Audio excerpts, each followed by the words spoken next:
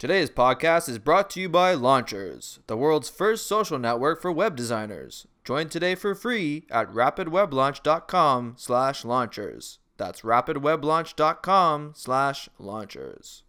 Hey guys, just a quick note about this episode. This one kind of relies heavily on visuals, which unfortunately is pretty impossible to convey over podcast.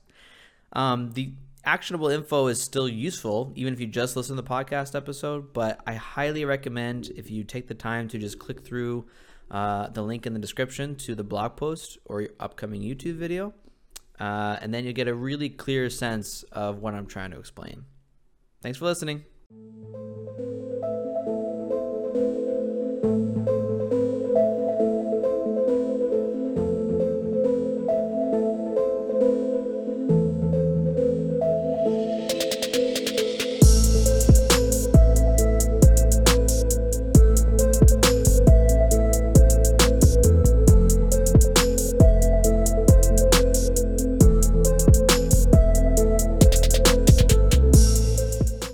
As a web designer, whether professional or amateur, you should constantly be seeking to improve your website. Whether it's website performance, style, copywriting, conversion rate, or user experience, keeping a pulse on how your website is performing is essential. And with web design standards and Google's algorithms constantly evolving, this should be something you do at least once a month. After years of running my own web design agency, I've seen a lot of people make some crucial web design mistakes and refuse to learn from them. I want to keep you from making those same mistakes. By removing these 16 things from your website, you can instantly fix these mistakes and improve it today. Number 1, vague and confusing headlines. When people first land on your website, you have mere seconds to grab their attention. How will you choose to use those precious few seconds? For one, you better make it abundantly clear what you can offer your lovely new visitor. And the most efficient way to do that is with your top headline. Vague headlines will only serve to confuse or frustrate your website visitors. Here's what you should do instead. Write a clear and concise headline that immediately tells your visitor what benefits they will receive when they buy, sign up, or subscribe to your product or service. Number 2, unclear calls to action. Too many businesses are so focused on attracting people to their website that they don't even know what they want their visitors to do once they arrive. You'll see all kinds of bloggers boasting about how much traffic they get to their website every month, but almost none talk about how many of those visitors actually became customers or subscribers. Do you want 50,000 visitors every month? Or do you want 1,000 new customers every month? Having a clear call to action to guide your visitors will turn your generic traffic generating machine into a real profit-making business. Here's what you should do instead. Use a call to action that makes it obvious what the visitors are acting on. They shouldn't have to click through multiple layers to act on it. Make it clear, simple, and enticing. Number 3, too many calls to action. Subscribe to our newsletter, follow us on social media, buy this, click here, read this, watch my YouTube video. It's all too much. Each page of your website should be dedicated towards getting your visitors to take one single action. While it's perfectly acceptable to have links to your other pages, you should be guiding your visitor down a path to a call to action at the end. A funnel can look something like this. First, a visitor lands on your blog post about how to know when your roof needs repairing. They then read your post, then click your call to action at the bottom that says, get a quote on a roof repair. Your call to action takes them to your roof repair services landing page. They view the page, like what they see, then submit a request for a quote on your contact form located at the bottom of the page. And just like that, you just successfully turned a visitor into a potential new customer. That whole funnel only works if you stick to that one call to action. Get the user to request a quote on roof repair. If you had placed a bunch of other stuff at the top of that funnel, like a bunch of subscribe buttons and social media links in the middle of your blog post, you increase the odds of your visitors losing focus and wandering off somewhere else. Here's what you should do instead. Keep every one of your website's pages to only one call to action. In some rare occurrences, you can get away with 2 or 3, but they're usually minor CTAs in comparison to the primary CTA. Number 4, long paragraphs. This is an easy one. No one wants to read a wall of text. Break your content up into short, skimmable paragraphs. Here's what you should do instead. Keep your paragraphs to no more than 2 or 3 sentences each, and make liberal use of 1-sentence paragraphs. Number 5, auto-playing videos. Videos that automatically play when you land on a website are obnoxious. In fact, any aspect of a website that forces me to do anything or limits my freedom to choose my experience is obnoxious. Not to mention that forced playing videos reduces the load time of your website. The video has to be loaded regardless of whether your visitors want to watch it. And there is a special place in my heart for websites that force play videos with the sound on. Here's a bad example of an auto-playing video. If I wanted to watch it, I would have hit play, Anchor. Love your podcast platform though.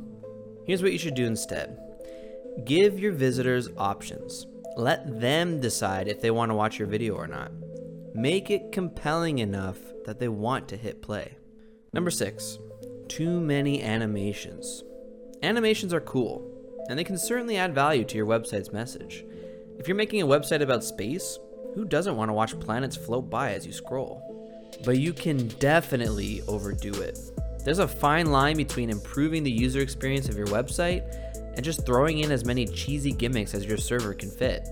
Not to mention that it can seriously damage the performance of your website. Your website animations shouldn't detract from your message. It should add to it. Here's what you should do instead. Keep the animations to a minimum. Only add them if it makes sense to. More isn't always better.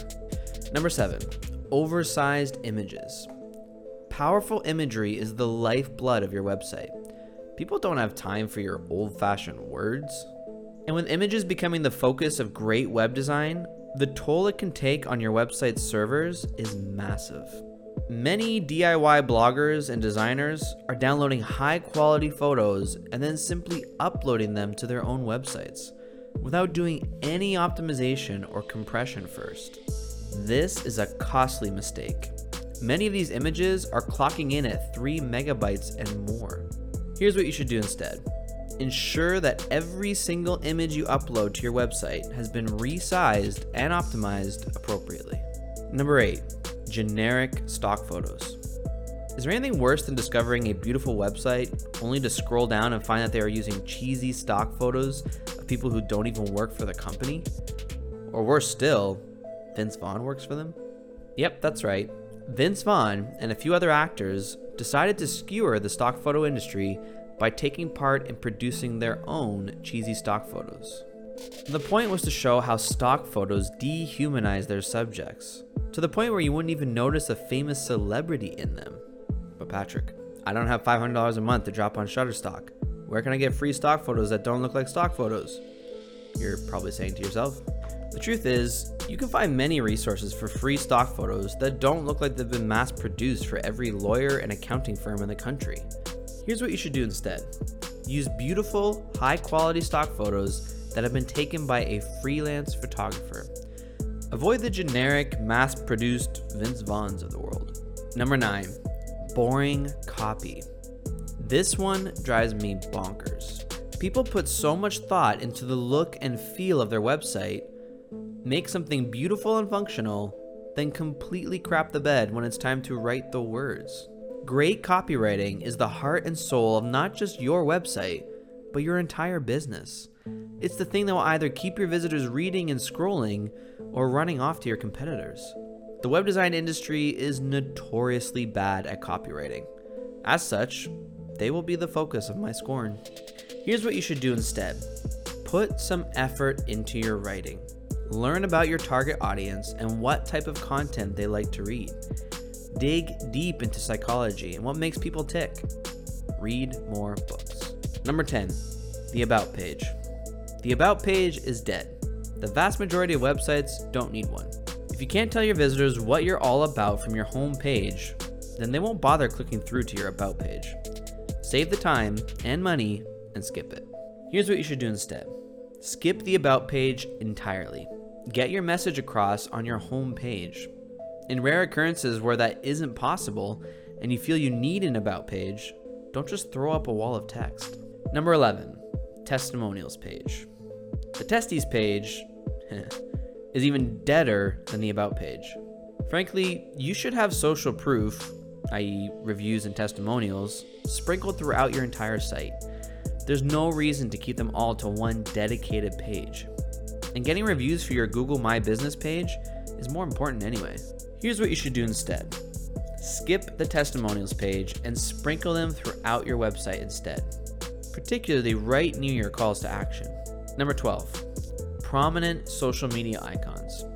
Our friends over at Orbit Media put it better than I ever could. Social media icons are merely candy-colored exit signs. Well said. Every social media icon you place on your site is an opportunity for your visitors to get distracted and peace out. The whole point of social media is to get people to come from social media to your website, not the other way around. Here's what you should do instead. Your website is the moneymaker here. Tell Zuck to take a hike. Keep your social icons placed discreetly in the bottom of your footer. Number 13, bloated plugins. This one mainly applies to my fellow WordPress users out there. WordPress's plugins feature makes it easy to add advanced functionality to your website, features that would normally require some complicated customization. But many people go way overboard with adding plugins. Each plugin you install draws more resources from your server, resources that could potentially be better spent elsewhere. Here's what you should do instead. Keep your plugins to a minimum. Make sure whatever you install is absolutely necessary and can't easily be done without a plugin. Also keep an eye on which plugins you install, ensuring they are all secure and reputable. Number 14, obnoxious live chat. Live chat. Quite possibly the worst new internet marketing trend in a decade. It's the new pop-up. I just can't believe how many website owners continue to defy all moral sensibility of the user experience. Obnoxious really is the only way to describe it. I'm not opposed to all live chat, mind you. It needs to be done discreetly and with the user in mind. Here's what you should do instead. By all means, have the live chat option, but make it just that, an option. Don't shove it down your visitors' throats the moment they land on your page. Number 15, email links. I had this debate with a client recently, and I lost. I guess sometimes the customer is always right. They insisted that they needed to have a direct email link on their site.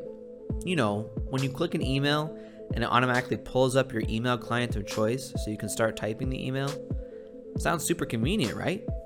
And it was, right up until marketers ruined it. Now, if you do decide to put a mail to link on your site, you're just increasing the amount of spam you're going to receive in your inbox. Here's what you should do instead. Have your visitors contact you in other formats. Contact form, live chat, phone number, WhatsApp, anything but direct to email.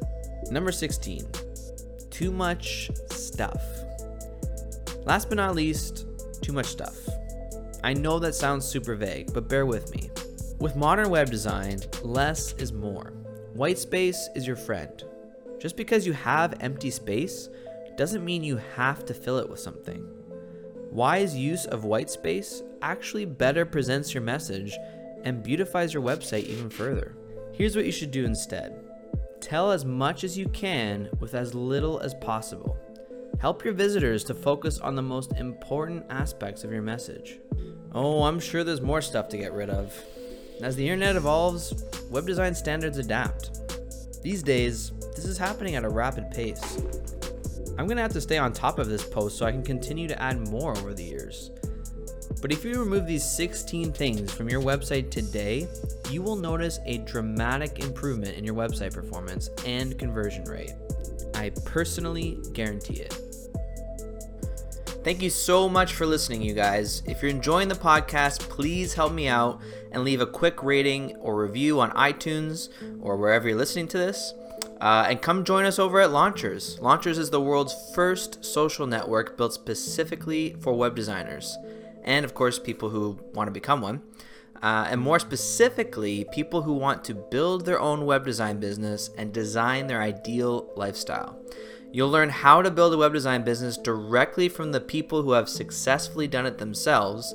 You'll connect with people in your niche, people who share the same skills, interests, and struggles as you.